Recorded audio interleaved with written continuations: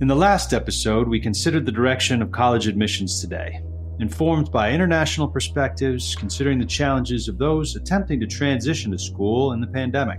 We now turn to a particular set of students attempting to ascend into higher education under very difficult circumstances, those with LD, ADHD, or mood disorders.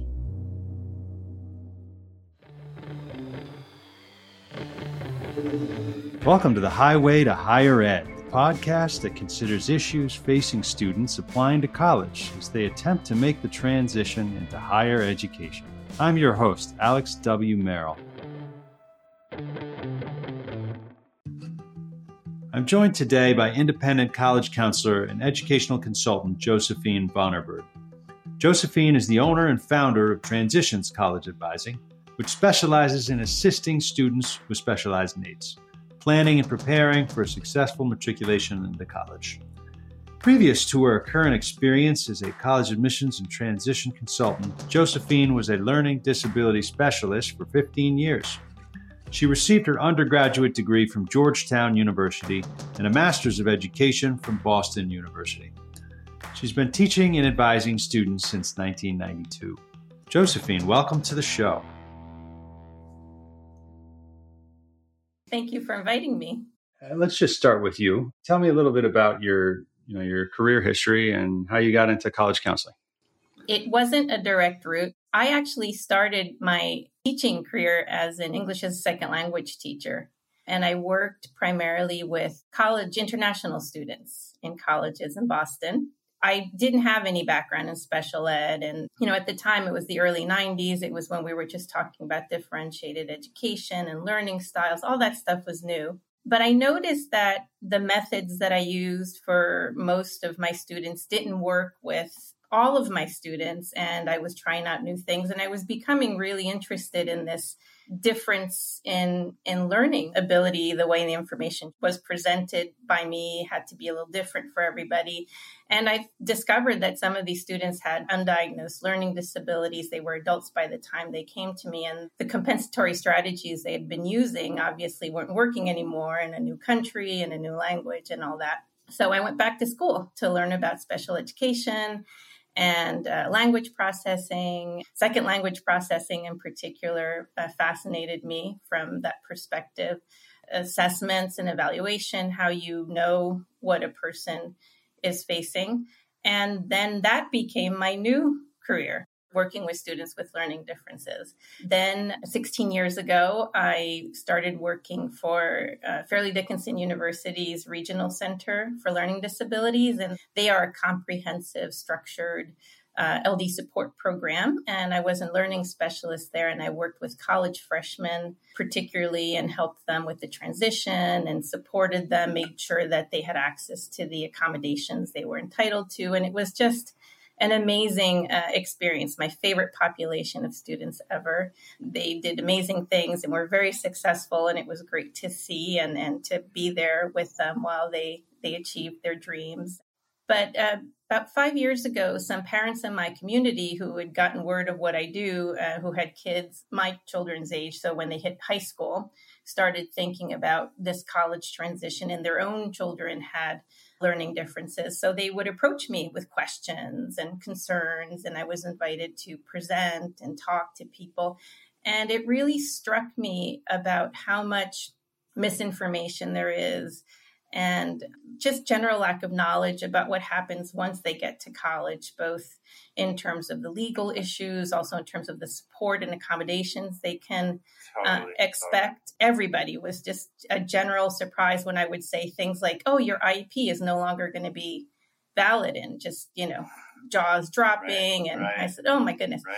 So then the next step I thought was, wow, I'm going to move into college consulting to help that process along and facilitate the launch and the transition to college. And that's been a wonderful experience as well. So that's what I'm doing now.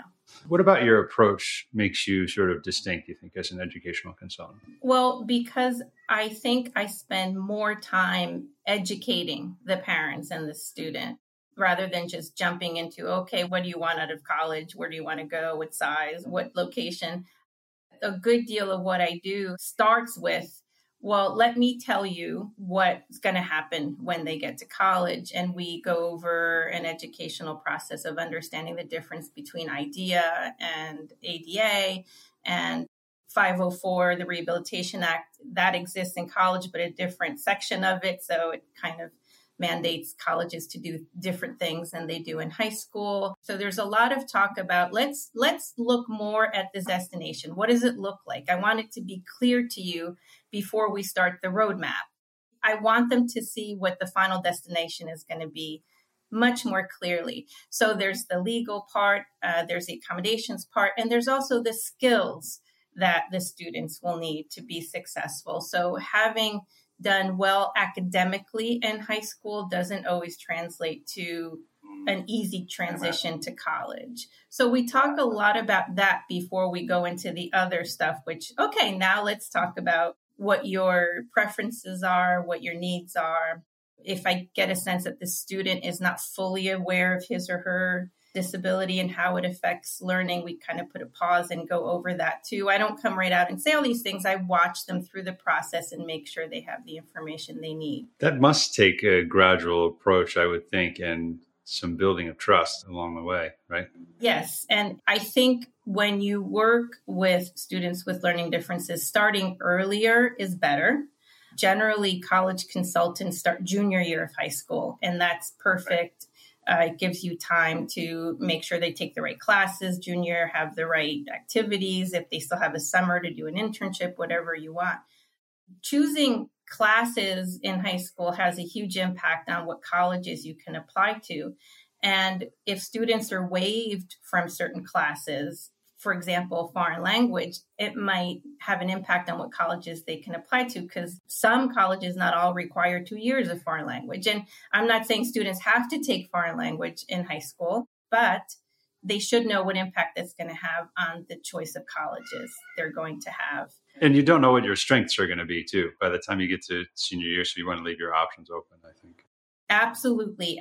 All the options are going to be open, and just everybody's going in with eyes wide open. And we don't meet like every day. It's just like a discussion. Here are things to look out for through the 4 years. Sit down with your child. Let's do a postmortem at the end of every year. How did it go academically? Why did it go well? What were the problems? What modifications were really helpful? What should you continue? Are there schools that, as far as like kids with different learning profiles or dyslexia or dysgraphia, that sort of thing, are there schools that are good for those types of kids? Like, which schools do you typically look at? In all schools, every college and university that gets federal funding, which is basically all of them, are required to provide a basic level of accommodations. And it's becoming easier. There are now even colleges, they used to say you have to have a neuropsych evaluation dated no more than 3 years ago. But now some colleges are even looking at the 504 plan or the IEP, not to transfer it over, but just to look at it. And they meet with the student and they work together on deciding what accommodations would be useful for them to be able to have access to the classroom, because that's what the law does in college. It just says students are going to have access. It's a civil rights law. And for some students, that's enough. Just having extended time on testing, the ability to take exams in a distraction-free location, for example, having a note taker. Those are some of the common ones, not available everywhere, but for some students, that's all they need. They're ready to go. Then you have some schools that have additional levels of support where they have a specific department that works individually with students and they help them with the process of accessing the support. They meet with them once or twice a week to make sure they're on track. They help them set semester goals. There are certain resources that parents could use to look them up. The most commonly used one is called the K&W Guide of colleges that provide, additional support. But you have to be careful because it depends on the type of needs that the student has. Some colleges, they work with students with language-based learning disabilities. That's their focus. So a student with dyslexia would be good in certain places, but they might not work with somebody with severe executive function issues. That might be another place. Or a college might work with students on the autism spectrum, but not other colleges. So there's no one answer. It depends on the specific type of support and accommodations the students need. So, for example, Marist College They have a wonderful support center, but it's really students with language-based learning disabilities, it seems to me. Well, and I imagine, too, you would find like peers, I mean, in those types of institutions as well, which I think is probably a Yes. key consideration. Absolutely. And sometimes for some of the programs for students with ASD, they have mentorship programs that are fantastic. Rutgers University and State of New Jersey has a wonderful program there. So you can find different things depending on your needs. What needs specifically do freshmen have at college in your estimation, particularly with learning disabilities? You could address that generally too. What needs do they have, and how are those things sort of best met, in your opinion? Well, I think before you get to the point, what support do they need, is what skills can we help them build before they get to college? And I think one of the big differences between college and high school is the amount of unstructured, unscheduled time. So my students would say, yeah, I have all this free time, only 15 hours of class. I'm like, free? No, that's a 4-letter word that begins with F, free time. There's no free time. We have to figure out how to use that time productively, effectively, constructively.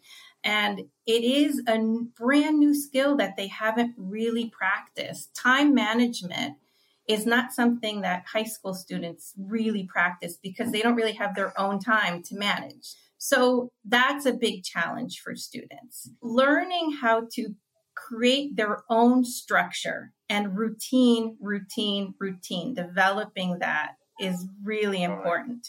Now, in programs that have the kind of support that I was talking about, the very structured support, they will help them. They'll meet the students once a week, and that kind of helps them get on their, get on track pretty quickly. Absolutely. So what's happening in high school that's not happening in college? Well, in high school, before a teacher presents something, do a lot of previewing. Maybe you watch a movie, you make a poster, you do group discussions. Then they present the content. Then you do homework, you have practice, the teacher goes over the homework, and then you have the test. And in college, you get the content and the test. And all the other stuff has to be done by the student. The ownership of learning is really shifted to the student in college. Do you have any stories of triumph, or, if you'd like to be so bold, failure of kids that you've worked with? Well, I think of one that I always hold dear in my heart, and I think it demonstrates the need for self-advocacy as well and self-awareness. And this student, and he's now a teacher, so amazing. And I think we need teachers like him. He was told when he was much younger that he probably wouldn't be able to do college. And it stuck with him. And he spent a lot of time thinking about why somebody would say that and why he could do it. So he started to focus on his strengths. And by the time he got to college, and freshman year was bumpy, I have to say, a lot of freshman years were bumpy. So nobody should be put off by that. I mean, my freshman year was bumpy too. One thing that happens in college, and I warn my students now about this, is they get to an English class, for example, and they get their first draft back and it's just red or whatever, marked up everywhere. And I think, working in college, I'm like, well, that's normal. The teacher's job is to make you a better writer. You're not a perfect writer yet. And they don't know that's normal yet. So that really set them back and made them question again their own ability. And, I remind them that you're here to learn more than you already know, and that this is part of the road, that you're going to get comments, and it's not criticism, but it's advice on how to improve this or that. So I think that threw him off. And I think that's another big difference between high school and college. By the time you're at the end of high school, you're getting A's and everything you hand in is wonderful. And those first comments on papers and everything is kind of jarring for students, and understandably so. And they come in already, maybe students with learning differences may already be less confident of their abilities. But, we're there to remind them that this is normal. You have strengths too, and let's figure out how to bring those out. And then they see that they end up getting a good grade anyway. So the grades weren't the problem, which is the process of getting there. That was scary, and it's often jarring. But this student had to take foreign language, like many students do, and he really was having difficulty passing this Spanish class. He approached the professor and explained very, very logically in a positive way, was not confrontational about what the problems were. And the professor was, she was there to help him. And it was kind of a pay it forward situation where after that, she understood and changed up her own presentation of the material. His own self-advocacy and explaining to the professor got him past this class, made him feel more confident, and he went on, got his master's, and is now as a teacher. So, you have to know what to expect, be realistic, and this self-advocacy piece is so important. You could make your professors your allies if you explain what you need or not,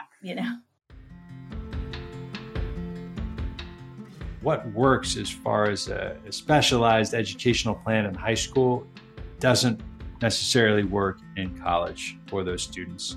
And it's very different depending on the college campus, what sort of environment they're going to have, what sort of requirements, what sort of stipulations.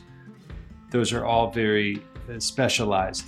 So it's incumbent on the parent to determine what those things are, particularly if the student hasn't quite developed their self-advocacy skills to the level where they're actually going to get some assistance on those matters that are really critical to them succeeding. Another thing that stuck out to me in my conversation with Josephine in the first segment was that starting early with kids with special needs is critical. She mentioned in particular freshman and sophomore years. It's also critical for students with special needs to develop a relationship with college counselors or educational officials that are going to help them in this process. More critical for those with special needs who really do need these services that are going to help them through this process more than the average student. So all the more reason why you could get an early start with kids like this. What are some unique challenges today to kids who are transitioning to college because of the pandemic? Well, I think the uncertainty of it all is a problem. I think everyone thought we knew where we would be this fall, and having to follow email after email of new ways of approaching campus and how we're going to handle classes, how we're going to handle testing. That's a lot of information for anybody to handle. But for a new student that's, college is all new, everything's new, plus we have this other added piece. So I think students need guidance, managing all that information and helping them work through it the best we can. For students learning remotely last year, and it won't be as much of an issue hopefully this year, but new ways of taking notes, new ways of testing, all of that was a bit tricky, to be honest. And they needed guidance. We had to be there for them, and that worked out. But I think right now the focus is what's freshman year going to look like. The college sends tons of information from the moment they get accepted, making sure they're keeping on top of that, reading their emails, constantly looking if there are any class changes, very practical things like that. Classes may move from this to that to hybrid all of a sudden. So just daily opening their emails, making sure they're managing that well is really, really important. There's a lot of important information. If you miss it and you don't, contact this person by this date, you might be out of luck with a certain class or with placement in a dorm. So managing all that is always difficult, but it's particularly challenging right now. Oh, okay. And another thing that was always helpful to all students was the orientations to get them accustomed to the campuses. Yeah. And that's, not all of them are running them. And I think our students in particular needed familiarity with the location, the culture, the feel of the campus, where the cafeteria is. And that might be scaled back. And although a lot is happening online, virtually, it's not quite the same as, being physically there. And I think another thing that this particular class of students has lost out on was one of the things that I recommend for students who are less certain about their skills is a summer pre-college program, their junior year, before they move up to senior year of high school. And there are a lot of these great programs where they're residential, they live on a campus, and it's just the idea is to set them up for what college is going to be like, sleeping in a dorm and eating in a cafeteria and being with people that are new. And all of that was off the table last year. So this particular incoming class of freshmen might not have had as much of that experience because of last summer. I'm actually intrigued by these summer pre-college programs that you're talking about. Is there a resource where you could find those? George Washington University has, I think it's called the Heath, HEAT Center for Transition. And they used to publish a list every spring for the summer. And they're kind of outdated, but you could still get the most recent one, which is a few years old. You just click and it gives you ideas for those programs. I think a lot of private schools, boarding schools, have leaned in that direction with their summer programs. Mm-hmm. What are some of the obstacles that parents are facing today? What should they be sort of thinking about going into this fall? Okay, well, there are pros and cons to everything. It's not all horrible or all bad. So one of the bads, very bad, was that campus visits were not really a thing this past year. So parents are behind on that. Not in person. No. So that's a challenge. It's hard to visit all these colleges all at once for a lot of reasons. Parents work. Also, it can be overwhelming for the student to go on all these college visits all in one. For some families, you do 7 in a week and the student's like, yeah, but no, that's not everybody for sure. So, and as a mom myself, I don't know if I would have enjoyed that. But they are opening up and that's good. But there was that gap of time that people couldn't visit in person. But the good news is that a lot of these colleges have moved to virtual visits. And I think now I tell my parents, do the virtual stuff first with your child, have your kid lead that. Parents are leading from behind. You can help steer them in the right direction, but, have them be the one to go on the site, click on it. And one of the best resources are when you can actually have real-time contact with current students at the college, the information sessions, usually in the spring. That's like the information session season for colleges. And a lot of them have moved virtually to that. So you can log on and watch real students speak about their experience in college act. So it's when kids are making decisions about where they want to go. Yes. Or as they're starting, you could be a freshman and sign up for these tours. They're considered college visits or college tours. So there's the usual college tour with, one person that speaks about how great the college is and takes you to all the different departments and you're following along with the camera. But there are also information sessions where you get more information, either focused on a particular department or school. But for programs that offer support for learning disabilities, those usually look like some students from that program talking about the advantages of panel discussion. And it's wonderful. And you can either type in questions. And so now, even though visits in person are happening again, I still think that's a good place to start. As much virtual as you can kind of get a familiarity, you can take off colleges from the list that way. It makes it a lot more manageable. So pros and cons, everything, there are bad things, but I think that's here to stay. I mean, not everybody wants to fly out to Denver to go see the University of Denver, which has a great support program, by the by. But you might want to. So it's a long flight. Yes, for one school, right. Right. If you go onto the admissions page of the school website, even now they still have options for virtual visits, many of them. Mm-hmm. Mm-hmm. Oh, okay. All right. What are your thoughts about standardized testing? This is how I approach it with my students. That testing for a lot of our students was not their forte, wasn't the thing that they were looking forward to. But I tell my students and the group of students I have now, I'm still encouraging them to prepare and do as well as you can. And then if they're really good grades, we'll use them.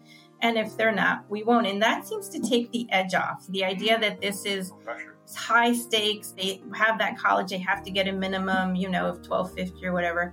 So the idea that they don't have to take them seems to help in some cases. The University of Georgia system, their tests are going on again. So you really have to do your research. Every school is different. Some schools have said they're going to stay test optional forever. Some schools have been test optional for a long time, and this is not new to everybody. Right. So I always look for test optional schools before. I used to go to fairtest.org. That's an organization that keeps track of the schools that are moving test optional. Or you may have schools that are test optional except for major A and major B, depending on the major. The one thing that bothers me about this, though, and the standardized tests in general, is that it can impact their ability to get certain scholarships. Some of the schools that have moved to test optional say that we're just looking at their profile, their academic rigor, their grades, that's enough. Other schools are still considering the tests to decide on scholarships and not so much admissions. So I need to research that and help the parents navigate that. The cost of college can't be ignored for sure. So that may have an impact on the institutional monies that are available to certain students. One thing that stuck out in this segment is the problem of uncertainty for kids who are transitioning to college during this pandemic. She mentioned how they have tons of information coming at them from their college, and managing that is particularly challenging for kids with specialized learning profiles. I think it's really important to make as much of that predictable as possible. Make a list of all of the things that they're going to pack for school and lay those things out. Take sort of some of the uncertainty out of the things that you can control. Any sort of efforts I think that you make ahead of time when it comes to those unpredictable, factors of school are going to make it that much less intimidating once they get there day one. The importance of visiting on virtual visits is interesting, I think, particularly for those who have anxiety. That can sort of calm somebody as much as anything. That really takes the edge off. In a lot of ways, that's kind of how we learn and how we adapt to circumstance, is by experiencing it for ourselves. Any effort I think you can make to get a kid's eyes on campus, I think virtual can be just as good as in person. And it certainly beats not seeing the school at all. So one question in particular that I had for you was, for parents of kids who are younger, what do you think this process is going to look like in 5 to 10 years from now? So I don't see the college application process changing too much. Now, one of the things that's happened because of COVID and the whole standardized testing issue is, as standardized testing becomes less important, academic rigor is becoming the thing that colleges are paying attention to. So not just if you're getting A's and B's, but what classes are you getting A's and B's in? How many APs are you taking? And I see that as a problem for some students who aren't ready for that kind of rigor as early as other students are. So it's really putting some students at a disadvantage. If you could give parents one piece of advice going into this year's admission cycle, what would that one piece of advice be? I don't just think in terms of getting into college. I'm going to help them with a college admissions process and that big, long task, and I guide them through it. But I'm always thinking, what happens when they get there? And for me, it's all about the transition. So while I'm working with a student, I think that the parents and I should find ways to make the student the owner of his or her own learning and skill building. And we do that, I think, by, again, this leading from behind idea. So when they have something due, I saw you have this due tomorrow. Let's start studying this right now. Instead of that, say, well, do you have anything due tomorrow? What's due tomorrow? Let's look at your calendar together.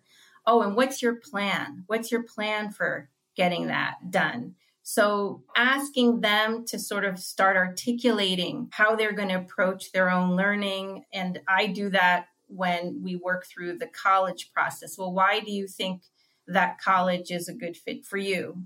So asking the right questions, really getting the students to start articulating where they are on things. And then if they haven't done so already, the student really needs to be engaged and in charge of the IEP meetings. They need to be able to feel comfortable to ask questions, understand what accommodations they're getting and how they help them. Not just, I get this, and that, but I work through that and say, well, why is that helpful? Why do you think that's helpful? Because that's what they're going to be asked to answer when they get to college to get those accommodations approved and put in place. So for me, the college application process is super important, and I work on that, and I make sure they have all the right information, and I know enough about the student to really recommend colleges that are the right fit for the student. But in the meantime, there's this gradual skill building that needs to take place. It can't be an either or. They have to take place together, because we want to get them into the college that's the right fit, but we want to make sure that they have the skills that will make them successful when they get there. Having a really scary first semester doesn't serve anybody. So. No, I mean, it's part of the reason why the attrition rate is so high. 30% of kids don't make it to sophomore year. And it's higher for students with learning differences. And I think this transition piece is left out of too many of these conversations about college. Totally. I like that phrase that you're using too, leading from behind. It's an interesting one from a tutoring perspective as well, to think about it in that way. I just want to say thank you for being on the show with us today. Appreciate your time. Well, thank you. It was really nice to talk about all of this and putting together the college piece and the college application piece together. So thank you for allowing me to do that. Here are some final conclusions that I had after my conversation with Josephine. Number one, specifically pertaining to kids with learning disabilities, ADHD, this might be the best sort of piece of advice I think that any parent in this circumstance can receive. Asking the right questions of that student to find the right school, not based on where their friend is going, but really what's going to be the best experience for them. Getting to that school is not necessarily the end of the game. It's a big threat for those kids to thrive and do well in the school that they go to. Another conclusion that I drew from our conversation was about a phrase that she kept on using, and that was a leading from behind. We talk about all of these efforts that we can make as parents, organizing, structuring the time, executive function, finding college offices, self-advocating, but we're not doing those things. We don't want to be the ones talking to the professors. And yet, they also need us to be there as well. And if you're not there, I don't think you're doing the job either. You can't take the reins and you can't be gone. So it's got to be somewhere in between. Now, I like this idea of leading from behind. You point them in the right direction to the degree that they need it. Give those resources to them. Then they are the ones that sort of take those next steps. Another concept that's come up over and over again is this concept of free time. It might be free in September, and yet you're paying for it in the long run. You don't have free time in college. It looks free, but it's a mirage, right? That is the time that you should be spending outside of class doing the reading, getting ahead in certain classes. If you don't do that reading early on, sometimes it never really gets done because you get caught up in doing midterms and papers and other assignments. You get caught up in your social life and your other responsibilities for school.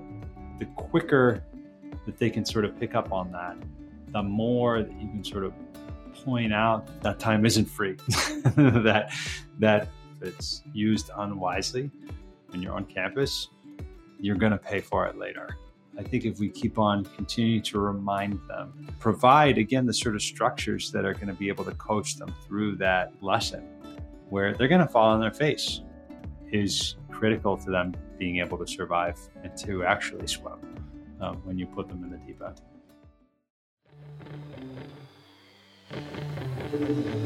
Thanks for listening to Highway to Higher Ed, the podcast that helps the parents of today's rising college stars navigate the obstacles in college admissions to find the best possible college match and help them thrive once they get there. If you like this episode, be sure to give us a 5-star rating and review on Apple Podcasts.